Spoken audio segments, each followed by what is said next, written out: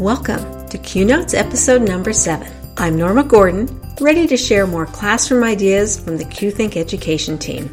In this episode, you'll hear about a simple to implement activity that blends some of our favorite elements to positively influence student motivation and achievement. We know that if we give students a sense of control, provide a purpose, and build confidence, well, then we're on the right track. And empowering students with choice is key. Our Annotations Tic-Tac-Toe activity provides students some choices as well as scaffolds.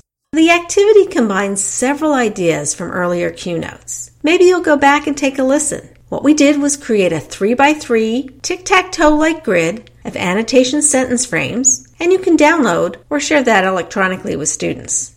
Before we start, most students are probably familiar with the tic-tac-toe concept, but be sure to check. Maybe they know the game by a different name. For example, in the UK, it's known as noughts and crosses. Once the idea of 3 in a row is established, there's no rush to talk math yet. In fact, taking the math out first might be helpful. Use your classroom surroundings, perhaps a funny image. I've used a strangely assembled peanut butter and jelly sandwich, or a worked out math task, and have students use the annotation starters just filling out 3 in a row, horizontally, diagonally, or vertically. This can be done solo or in pairs. Maybe you do a whole class activity.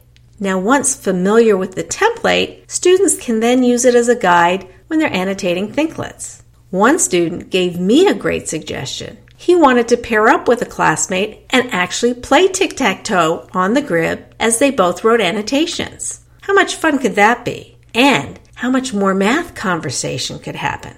Couple of other ideas? Students might want to personalize the board with their favorite sentence starters. Or you mix it up a little bit. Maybe make it more of a bingo game. Maybe challenge students to design their own game board. We'd love to hear how you're using any of our Q Notes episodes, either in your classroom or your staff room. Send us a tweet using @QThink with the hashtag QNotes, or send an email with your stories and suggestions to support@qthink.com. Thank you for listening. I'm Norma Gordon.